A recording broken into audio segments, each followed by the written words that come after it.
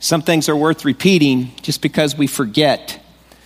We live in a world that is full of information, and sometimes truths need to be repeated. As a parent, you continue to tell your children things, and they ask you, why do I need to do this? And you explain to them why it's good. And so there are these truths from God's Word that are worthy of repeating. And maybe you're here today and you'll hear a truth from God's Word that you heard 6 months ago, a year ago, but yet today it reminds you that this is truth.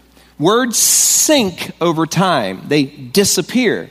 And we have an enemy who constantly feeds us and reminds us. Satan just doesn't come to us one time and tell us that we're worthless. He doesn't just come to us and tell us one time that we don't have what it takes. He doesn't just come and leave and never come back. He continues to come back. He continues to come back to try to remind you of a lie. He continues to do that because he knows that words sink over time. And so today, we need to be reminded. Paul's writing this letter, and he hits the pause button. In the midst of this letter, the Spirit who is writing with him allows him to pause and says, wait a minute, you already said this, but I want you to stop and remind them again. Tell them again, because this will be a safeguard for them. And so we jump to this letter. He's told us all these good truths. And all of a sudden, in the middle of this letter, he stops and he says, I want to remind you of something. And by the way, it's no problem for me to tell you this again. Why? Because it's a safeguard for you.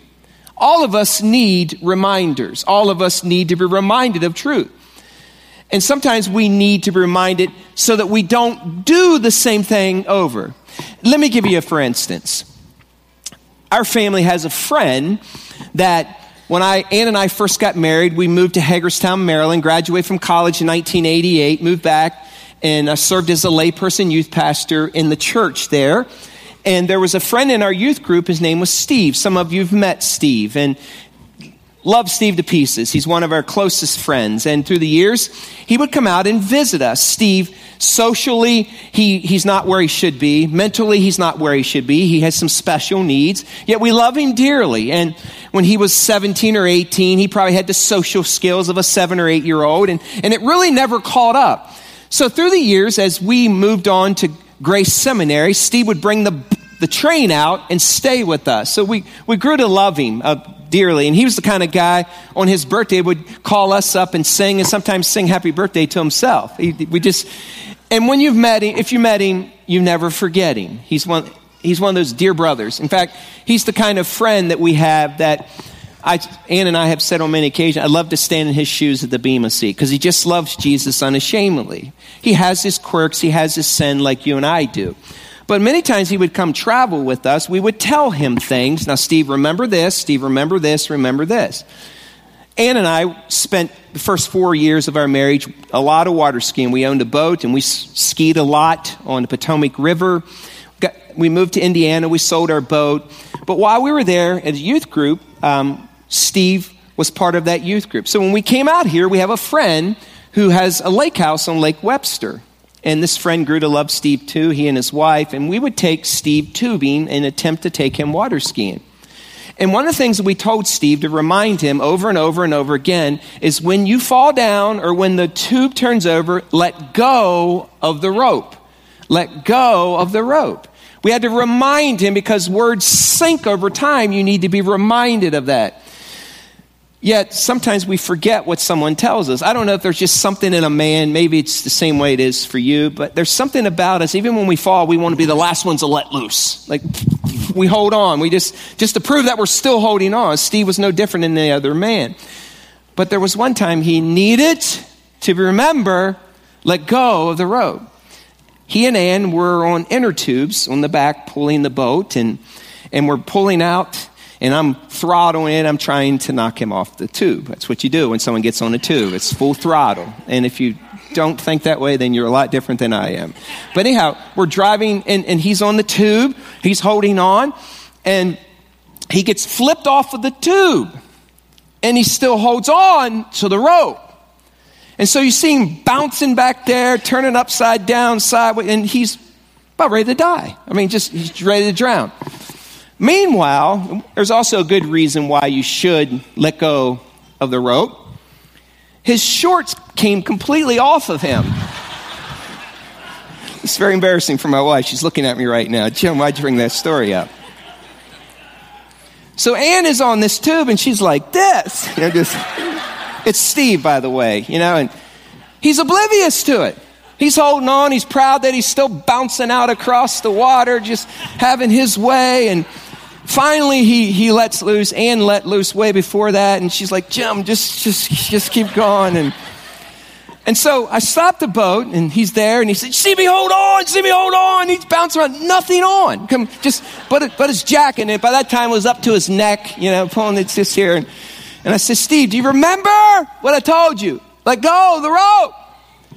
And I said, by the way, Steve, you lost your swim trunks. And he's like, oh, I did. And so we drove back and got his swim trunks on. He put them on. We picked up Ann. It's good to remember some things. Paul today, what a memory, by the way. Paul today is saying, hold on. This is so important that I want to remind you again. What does he want to remind us of? Grab your Bibles, and I'm going to show you. Turn to Philippians chapter 3. And if you need a Bible today, hold your hand up, or ushers will put one in your hand. But turn to Philippians chapter 3. Philippians chapter 3. What is it that he wants to remind us, and why did he want to remind this church of this truth? Philippians chapter 3, we're going to read verses 1 through 11. If you need a Bible, just put your hand in the air. Ushers will put one in. Stand with me, and we'll read this out loud together. Philippians chapter 3. Verses 1 through 11. Look what Paul says, inspired by the Holy Spirit today. Let's read this out loud together. Ready, read. Further, my brothers and sisters, rejoice in the Lord. It is no trouble for me to write the same thing to you again. It is a safeguard for you. Watch out for those dogs, evildoers, those mutilators of the flesh. For it is we who are circumcision, we who serve God by His Spirit, who boast in Christ Jesus, and who are put no confidence in the flesh. Though I myself have reasons for such confidence. If someone else thinks they have reasons to put confidence in the flesh, I have more. Circumcised on the 8th day of the people of Israel, the tribe of Benjamin, a Hebrew of Hebrews. In regard to the law, a Pharisee. As for zeal, persecuting the church. As for righteousness, based on the law, faultless. But whatever were gains to me, I now consider loss for the sake of Christ. What is more, I consider everything a loss because of the surpassing worth of knowing Christ Jesus, my Lord, for whose sake I have lost all things. I consider them garbage, that I may gain Christ and be found in him, not having a righteousness of my own that comes from the law, but that which is through faith in Christ, the righteousness that comes from God on the basis of faith. I want to know Christ, yes, to know the power of his resurrection and participation in his sufferings, becoming like him in his death, and so, somehow, attaining to the resurrection from the dead. You may have a seat. Paul is telling us that safeguards are good. Reminders are good. These truths that you will hear today are good to remember. And he's looking at this group and he's saying, hey, I wrote this letter and I know we're only halfway through, but stop. It is, look what he says. He said, it is no trouble for me to write the same things to you again. My brothers and sisters, rejoice in the Lord. It's like the parent who continually speaks truth to their children, saying this or that, and they're saying, why do you keep telling me that? Because you haven't gotten this one down yet.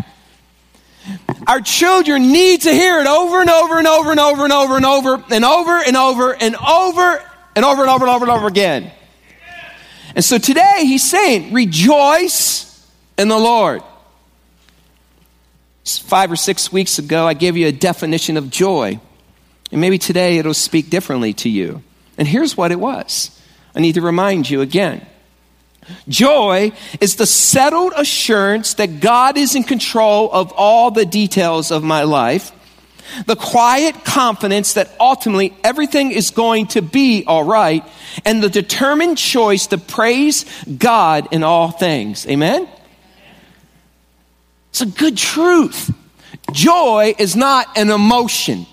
Joy is a truth. choice that you and I make to live above our circumstances. Joy is a fruit of the Spirit. I would even pull away and say this. If there's not joy hanging low on your life, then you're not walking in the Spirit. Because the fruit of the Spirit is love, joy, peace, patience, kindness. People often ask, how do I know if I'm doing the will of God? Well, just go back to the fruit of the Spirit. Is there love in your life? Is there joy in your life? Is there peace in your life? Is there self-control? Is there self-discipline? Is there long-suffering? Love, joy, peace, patience, kindness? Are they there? Then if they're not evident in that moment in your life, guess what? You're not walking in the Spirit. You're not in the center of God's will. But when those pieces of the fruits are evident, then you're in the center of God's will because you're walking in the Spirit. So joy is an attribute of walking in the Spirit. It's a choice that we make. Another way to defining joy might be this. One of the ways to decrease stress and increase joy is to find the bless in the mess. So saying, there's the mess, but listen, it might look that way on planet Earth, but here's what I know. God is in complete control, and there's a quiet confidence in my life that it's going to work out for good because He has it in His hands. Amen? It's a choice that we make. And so Paul is looking, he's saying, brothers, sisters, furthermore, rejoice in the Lord. And then he says, it's no trouble to write these same things to you again. You see, word must have gotten back to them that they had chosen not to walk in joy and that they had lost their joy. And he knew why. Because there was this other group of people in the church that he called dogs and mutilators of the flesh and evil workers and evil doers that were surfacing some false heresy, that were trying to tell this church that it was by works that you are saved, that you need to check off this list to receive favor from God. Yet he wanted to remind him and them that God had not lost control of their lives. And listen, and that he was still interested in what was going on in their life. God has not lost control, nor has He lost interest of the mess that you might be in too. So what's that mean to us? Well, why should we rejoice in the Lord? It's because God has not lost interest in your marriage. And maybe it might feel like that. It's so hard. It's so difficult. God has not lost interest or turned His head concerning your business. And He has not lost interest in watching you at that upcoming court case. He has not lost interest in your job security. He has not lost interest in that dream that you keep trying. It just doesn't seem to happen, but you're trying so hard. He has not turned His back. God is working all things out. And what He has started in you, salvation, He will complete it. So we can choose joy above the mess that we are in, is what Paul is saying. So he's saying, rejoice in the Lord, even though the suffering you're walking through. And this was a man that was chained up and in prison saying this. Paul is telling them that even though it sometimes appears like you can't go another day, and even if I'm in prison and away from you, keep heart and choose joy because God is in complete control of your life, our lives, and anything that we will face. It's not like God wakes up with us every morning and bites His nails. Oh no, what am I going to do today? Like sometimes I see the franticness of people when it comes to politics. I watch and I think, do you know who our God is? Do you not know that He is the supreme God of the universe? Do you not know that the Bible says that the heart of the king is in the hand of God and our God, your God, directs him? Do you not know that we can go to bed at night regardless of what president is put into place and know that our God is in complete control? See, I don't fret over that. I don't get all bent out of shape and wonder after someone spoke this or spoke that or spoke this or spoke that. I don't find myself concerned because the last time I checked, God is still the God of the universe. And so Paul is saying we can rejoice in knowing that God is in complete control of our lives.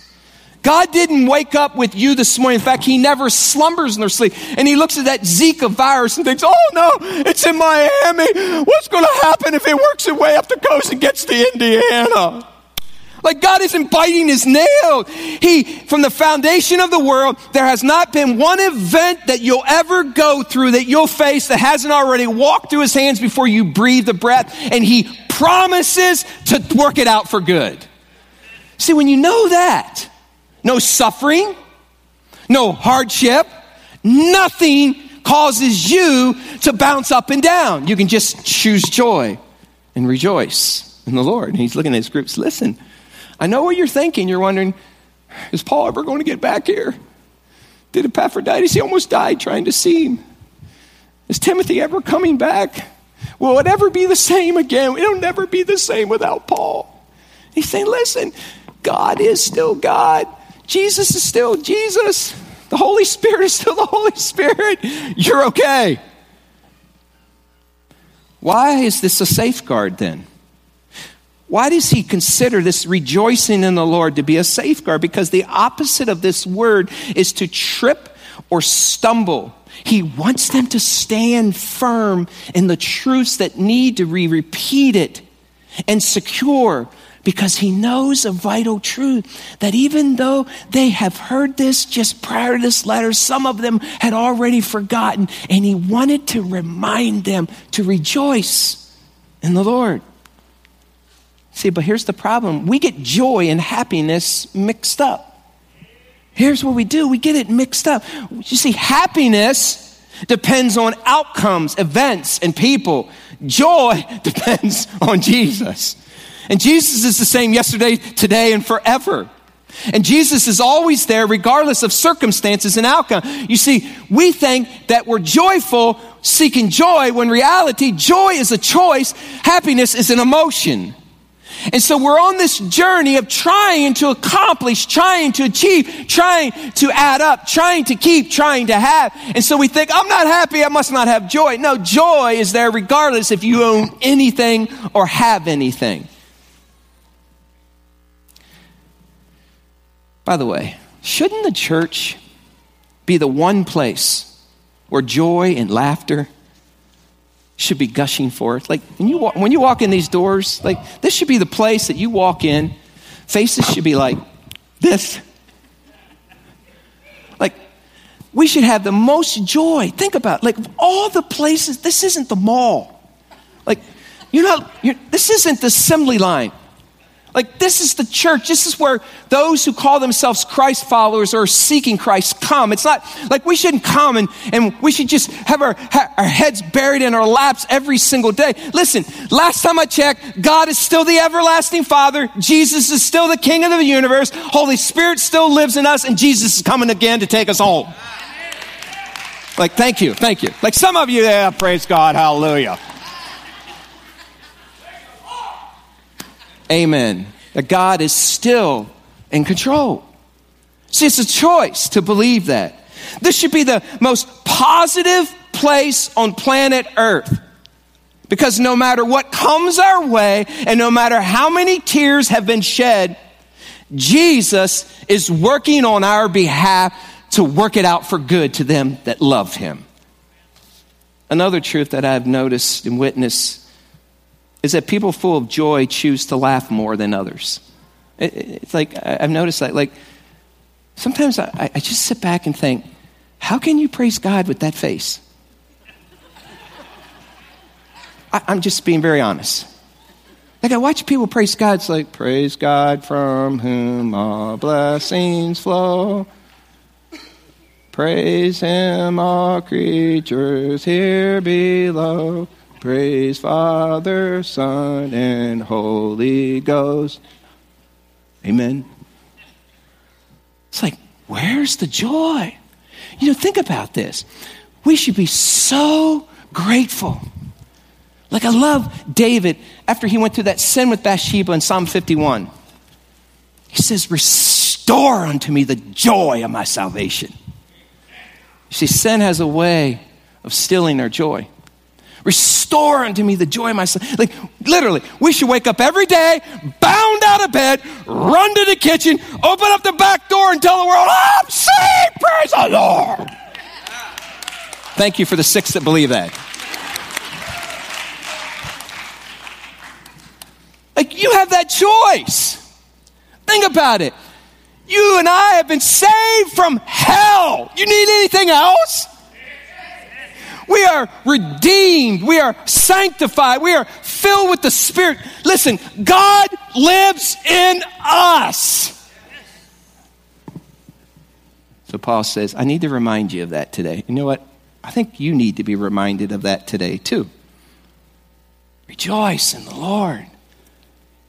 I want to remind you of that again. Yet that isn't the case. Church should have joy bursting forth, gushing out of it, laughter, and yet just the opposite. Laughter is a God-created emotion that comes from a deep belief that it's going to work out. Plus, joy and laughter are inseparable. I love when I see people just laugh. Like, there's something about laughter. You ever have someone that laughs and they laugh from down here, and you don't care, you don't even know what they said, and you're laughing with them. Like, there's some people in my life that you just, they go, I don't even know where you're laughing at, but yet we should be filled with that kind of laughter. I love Chuck Swindoll. Like, he has aged gracefully through the years, and he's pushing 80, still preaching, and he still laughs. He's able to walk his way through life. And a story that I went to again this week, and I said, just got to repeat it because it's just too good. It's the picture of what Paul was saying here. And this is what Chuck Swindoll said. He said, people who live above their circumstances usually possess a well-developed sense of humor, because in the final analysis, that's what gets them through. He said, I met such a person at a conference in Chicago several years ago. We shared a few laughs following a session at which I had spoken.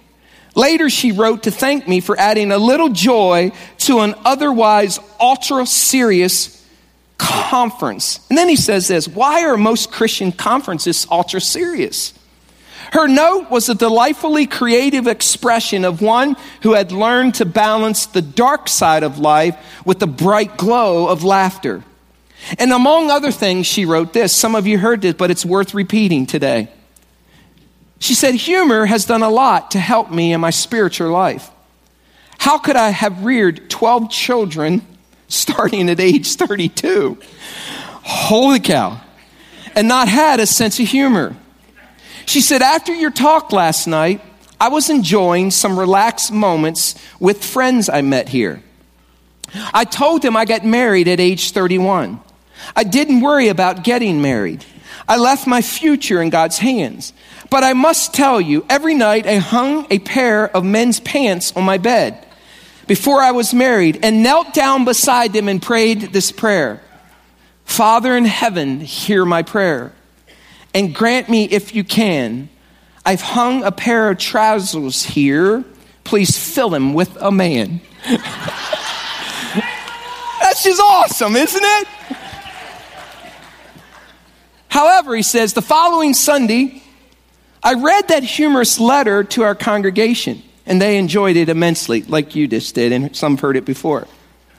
I happened to notice the different reactions of a father and his teenage son. The dad laughed out loud, but the son seemed preoccupied. On that particular Sunday, the mother of this family had stayed home with their sick daughter.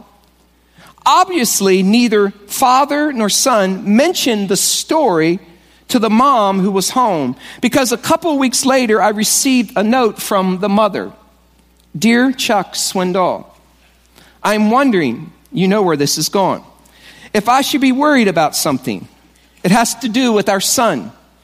For the last 2 weeks, I've noticed that before our son turns the light out and goes to sleep at night, he hangs a woman's bikini over the foot of his bed. Should I be concerned about this? I assured her there was nothing to worry about. And I'm pleased to announce that young man recently married, so maybe the swimsuit idea works. That is awesome. So there you go, guys. That's the secret to finding. Ladies, Walmart this afternoon. Pick out the size of the waist of the man that you want. Tie him to the end of your post and kneel and pray. Paul is saying this to us today, Grace Community. If you choose joy, you will not stumble and fall into the endless pursuit of seeking happiness. Joy is a choice. And because of who we are in Christ, we can choose joy no matter what suffering comes our way. Maybe that's where you're at today. You have earned your way to the top of your business, thinking you could find joy there. Yet your pursuit is for happiness, and it's there for a moment, but it's gone. Maybe your savings is secure, and you're looking at your family and thinking, I've done a good job. I'm further ahead than anybody else in our retirement. You see, if you're finding security in that, here's what often happens. Something will wreck your world where you'll have to dip in. And if your security and happiness is in an IRA, I got news for you. There will come a day when that happiness won't be there. Joy, however, is regardless of what the bank account is. So if you're seeking happiness like some are, maybe you're wanting more recognition, and maybe you're wanting more accomplishments, maybe you're wanting more possessions. You will never find real contentment and peace until you realize that joy is the settled assurance that God is in control of all the details of your life, the quiet confidence that ultimately everything is going to be all right, and the determined choice to praise God in all things. Amen? He says, I need to remind you of this. Don't you need to be reminded of this too? That God is ultimately in control. Let me just give you a present day example, a today example. After the first service, I had a gentleman come up to me, and he came up and he shook his hand, he introduced me. I didn't recognize him, and he said, you probably don't know who I am. I said, no, I don't. I said, tell me your story. He said, my name is Chris. I said, where are you from, Chris? He says, I'm from Boise, Idaho. I said, what are you doing here? He said, by the way, this is my second time to Grace Community Church. I said, it is. He said, yeah, I was here 1 year ago at the same weekend. I said, well, what brings you back this weekend to Grace Community Church, and what are you doing here? He says, well, I work for a business in Idaho, and we come and we do business with Smoker Craft. He said, in this small town called New Paris, you probably don't know. I said, I know where New Paris is at. I said, I'm one of the New Parasites. I said, well, how did you get to Grace Community? He said, well, 1 year ago, he said, I went out to eat at B-Dubs. And he said, while I was there, he said, they were playing music on the jukebox. And he said, I just got tired of hearing songs about leaving your ex and going for someone else and sex and dogs and trucks. And he said, he said, instead of complaining about the problem, I wanted to become a solution to the problem. He said, so I took my money and I went over to the jukebox. And I looked for a song that was, maybe there was a Christian song there. So I ran through it. He said, there's this country song, this country Christian song. It's like, there it is. So he said, I put my money in and I went back and sat down and I started singing to it. He said, I was with these guys I was working with and I was just singing it. He said, and the waitress came up and she was singing to it. Like, you know that song? She said, do. And he said, I wanted to say, hey, I'm a Christian. And he asked her, are you a Christian? She said, I'm a Christian too. And he said, by the way, he said, I'm in the area for this weekend. He said, I've been looking for churches. I worship in a church in Idaho. And he said, do you know a church? Yeah, I know the church, Grace Community Church. You ought to go there. So he said, so I just found the address and showed up the next morning. He said, on that Sunday, let me tell you something, how God is concerned. He said, what you were saying today. He said, so I show up that Sunday, and he said, you gave a message where you had a crossbow. You remember that? Yeah, I didn't remember it until you told me. And he said, you talk about the value of family, how important it is to not lose your family in the midst of seeking out your goals, and how you need to, if you want to raise the next generation, you need to start at home. And he said, I had just left my job. And he said, I was like, man, I went from making all this to this, and I was struggling. It's like, bam, there it was. Someone else reminded me of that truth. He says, so today I walk in. And he said, you know, you were telling this story about overachievers, and I'm getting ready to tell it now, and how this church was loaded with overachievers. And he said, that's me. He said, I had to come from Idaho to Goshen, Indiana, to be reminded of this truth today. You know, just think about that for a second. I think in this big scheme of this thing we call earth and world and living, God orchestrated for this man to come this weekend, and he orchestrated for this message to be spoken that he needed to be spoken to about, so that one man in Idaho could come to a town called Goshen, Indiana, and hear a message at Grace Community Church that would remind him of something he needed to be reminded of. Listen, don't dare think that God has turned his back on you. He is working it out. And Paul is saying, because of that, you can get up and walk through this day and make it and choose joy. Because even though you don't see it, he's working out and he is going to finish what he started in you. And he said, this is a safeguard for you. This is a gift to you. Because here's what happens. We must gaze upon Jesus instead of gazing at ourselves and our circumstances. When we gaze at it and look at ourselves, we weep. But when we see God, we rejoice. There's this awesome God of grace who meets his children in moments of darkness and difficulty, and he's worth running to. He's worth waiting for, Paul is saying. He brings rest when it seems like there's no rest to be found. So he jumps on and he looks at this church. He says, by the way, there are these dogs and there are these evildoers and there are these mutilators of the flesh. Watch out for them. In fact, he says, beware of them. Look what he says in verse 2. He says, watch out for those dogs, those evildoers, those mutilators of the flesh. For it is we who are the circumcision, we who serve God by his Spirit, who boast in Christ Jesus and put no confidence in the flesh. Though I myself have reasons for such confidence, if someone else thinks they have reasons to put confidence in the flesh, I have more. He's saying, be careful of those people to say, you need to stay at it. You need to continue to work. You better get with it. He's saying this, we do not have to work harder to be found worthy in God's eyes. Oh, what an incredible truth that we need to be reminded of today. Paul says, but watch out, because there's people in the church that are telling you otherwise. They're called overachievers. They're telling you that you need to check this off, you need to do this, you need to do that. He said, watch out for them. In fact, he says, he called them dogs. He said, he called them evildoers. He called them mutilators of the flesh.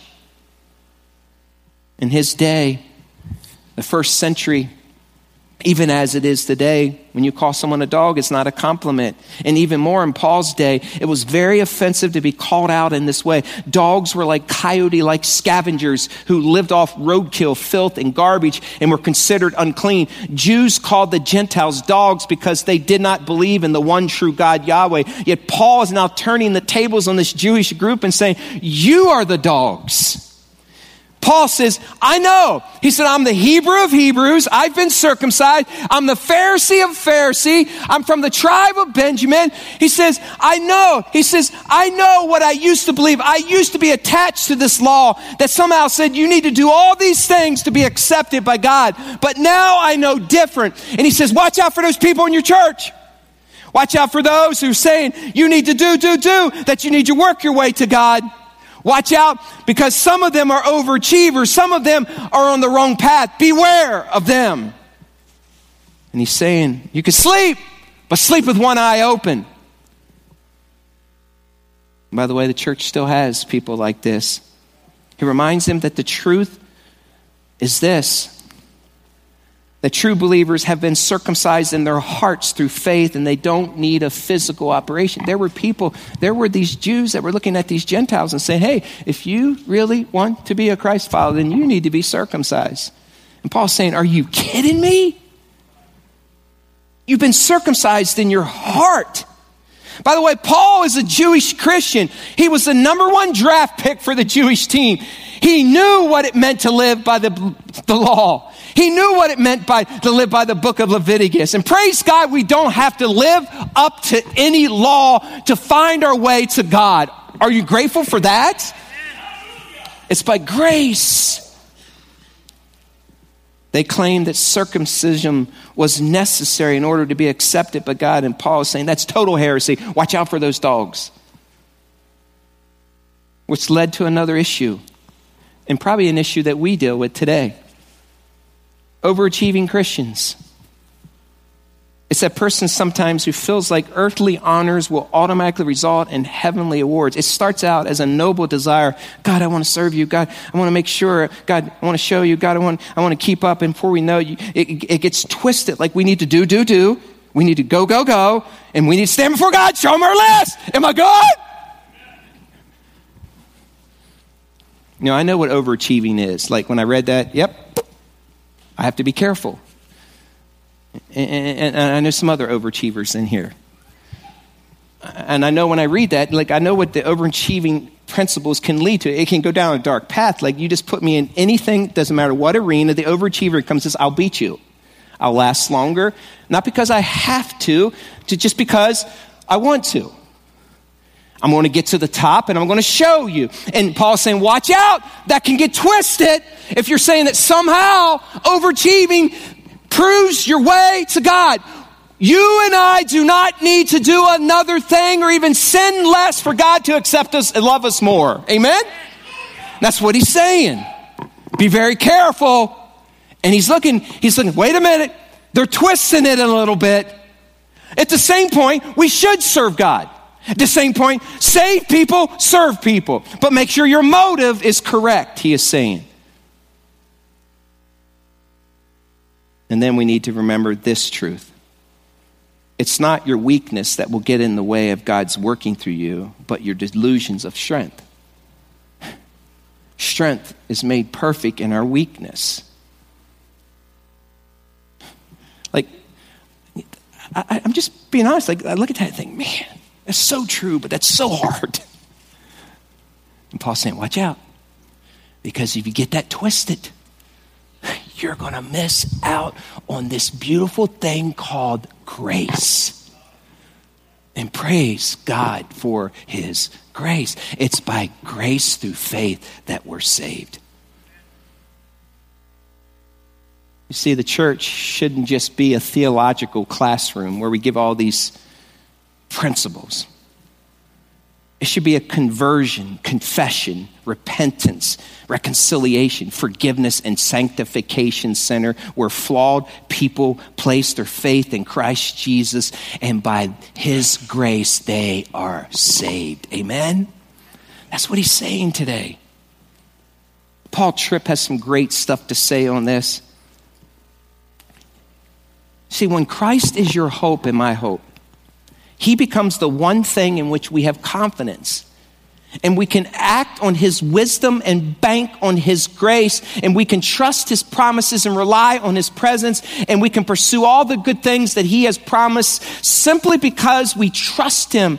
We don't have to be manipulated or controlled or threatened to live a certain way to find our way to Christ. It's through Christ Jesus that we're saved. I mean, isn't that, when we talk about the gospel, like, I believe in the gospel. And Paul's saying, I believe in the gospel too. Yet, modern day Christians, we got people in churches that are twisting it. They're like, come to Christ, you have an abundant life. Come to him, it'll never go south again.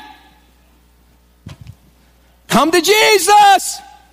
When Jesus is with you, you'll never suffer again. And I think, listen, what happened to the 2/3 part of the rest of the gospel? The gospel is death, burial, and resurrection. The gospel says that we are sinful people. We need a redeemer to come, a perfect redeemer called Jesus. He took our sins. We're messed up. We couldn't fix ourselves. Jesus fixed us. Death, burial, and resurrection. Listen, we just want to talk about the resurrection, the abundant life. Sure, there's abundant life in Christ. But listen to me. You got to suffer before you die, and you got to die before you're resurrected. And Paul is saying, listen to me. There's some people in your church. Watch out for them. They come and they're all talking about the abundant life. What about the suffering life? That's part of the gospel. Amen? So when you face that, don't look at your life and say, well, I must be doing something wrong. No, you're just sharing in. You're participating in the fellowship of his suffering. Paul's saying, listen up. This teaching will end up mutilating your flesh. You'll go and have this circumcision you don't even need to. It's by grace you're saved. It'll leave you empty and short of the gates of heaven. See, let me tell you. When we die one day, when we stand before God, every one of us will. And he's going to ask this question. Why should I let you into my heaven? What are you going to say? Like, seriously, what are you going to say? You stand before God, and he says, why should I let you into my heaven? What's your answer going to be? Like, there's only one answer. You're not going to say, I did this and I did that. Here it is. Here it is. Oh, look at that. Look at that. Look at the trophies. They're heavy. Look. Perfect attendance. 57,000 straight weeks. Know what he's going to say? Why should I let you in heaven? The only answer that we can give is Jesus Christ. I accepted the free gift called grace on the cross. I believed that Jesus was Lord and he saved me of my sins. And I know that to be true. And he's going to say, come on in. He's saying, watch out for those people in your church, those dogs, those mutilators of the flesh. Those other people are saying, Jesus plus, Jesus plus, Jesus plus, Jesus plus. Listen, Jesus plus anything, to think that you get into heaven is heresy. It's Jesus only by grace. I love what Paul is saying here. We are no longer a slave to fear or works. The salvation we experience is grace. See, we do not need a physical operation to be saved when a spiritual transplant has already taken place. Paul is trying to save this dear church from themselves and the need to keep trying to earn their way to God. So he says this quickly. Wrapping it up, look what he says. He says, but whatever were gains to me, I now consider loss for the sake of Christ. What is more, I consider everything a loss because of the surpassing knowledge of knowing Christ, Jesus my Lord, for whose sake I have lost all things. I consider them garbage. Some translations have rubbish. A good definition, translation would be cow dung, that I may gain Christ and be found in him, not having a righteousness of my own that comes from the law, but that which is through faith in Christ, the righteousness that comes from God on the basis of faith. I want to know Christ, yes, to know the power of his resurrection and participation even in his sufferings, becoming like him in his death, and so somehow attaining to the resurrection from the dead. He's saying instead of trusting in your religious resume, it is crucial we trust in the person and the work of Jesus. The word know. I want to know Christ and to know his resurrection. It's the Greek word gnosko. There's two Greek words. It's important. Sometimes I go there, sometimes I don't, but this is good. There's one Greek word called oida. It means an intellectual knowledge. But this is the Greek word gnosko. This means to understand and know through experience. So he says, I experienced the resurrection. I experienced the suffering. I experienced this. And because I'm experienced this, I know what it knows. I know to be true is this is part of the journey, and I choose to rejoice in the Lord because I get to be like Jesus. Lock me up, baby. Lock me up. You can lock me up physically, but my soul is given to the creator of the universe, and I am free. That's what he's saying. That's what he's saying. Paul began to couch all of his trophies, achievements, accomplishments, and honors against knowing God and his gift of salvation and realize it was utter rubbish, dung. Now listen, there's nothing wrong with doing good works. But listen, if you're doing good works to get to God, works come as a result of knowing that God loves you. Like, the reason we save people serve people. And we don't serve people to get saved. Our servanthood comes after because of God's grace.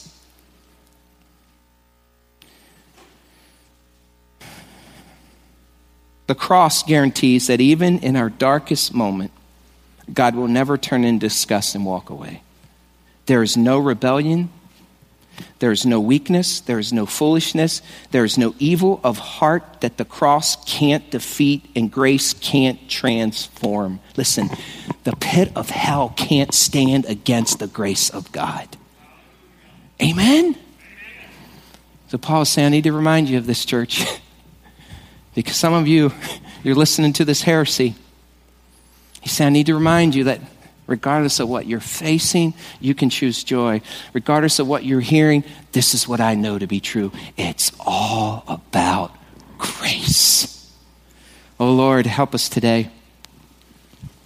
God, help us to walk out of here understanding your truth in a fresh way. And when we experience your suffering, may we say, whoa, we know Christ now. What a gift it is. Help us to understand that salvation, and one of the beautiful pieces of salvation is the gift of suffering. And Lord, help us to know that we don't need to do another good deed to be accepted by you. You love us the same regardless. And Lord, for those who are overachievers and are trying to earn their way to you, God, I pray that you would convict. Help them to see it's by grace through faith. And Lord, I pray today that we would live differently this afternoon. That we would know, God, that you are working on our behalf, that you haven't lost interest in us, even as you did for the gentleman today named Chris, that you were working behind the scenes for him. Lord, let us take our lives as a living testimony to you and bring glory to you. Thank you for your grace. Thank you for your grace. Thank you for your grace. In Jesus' name, amen.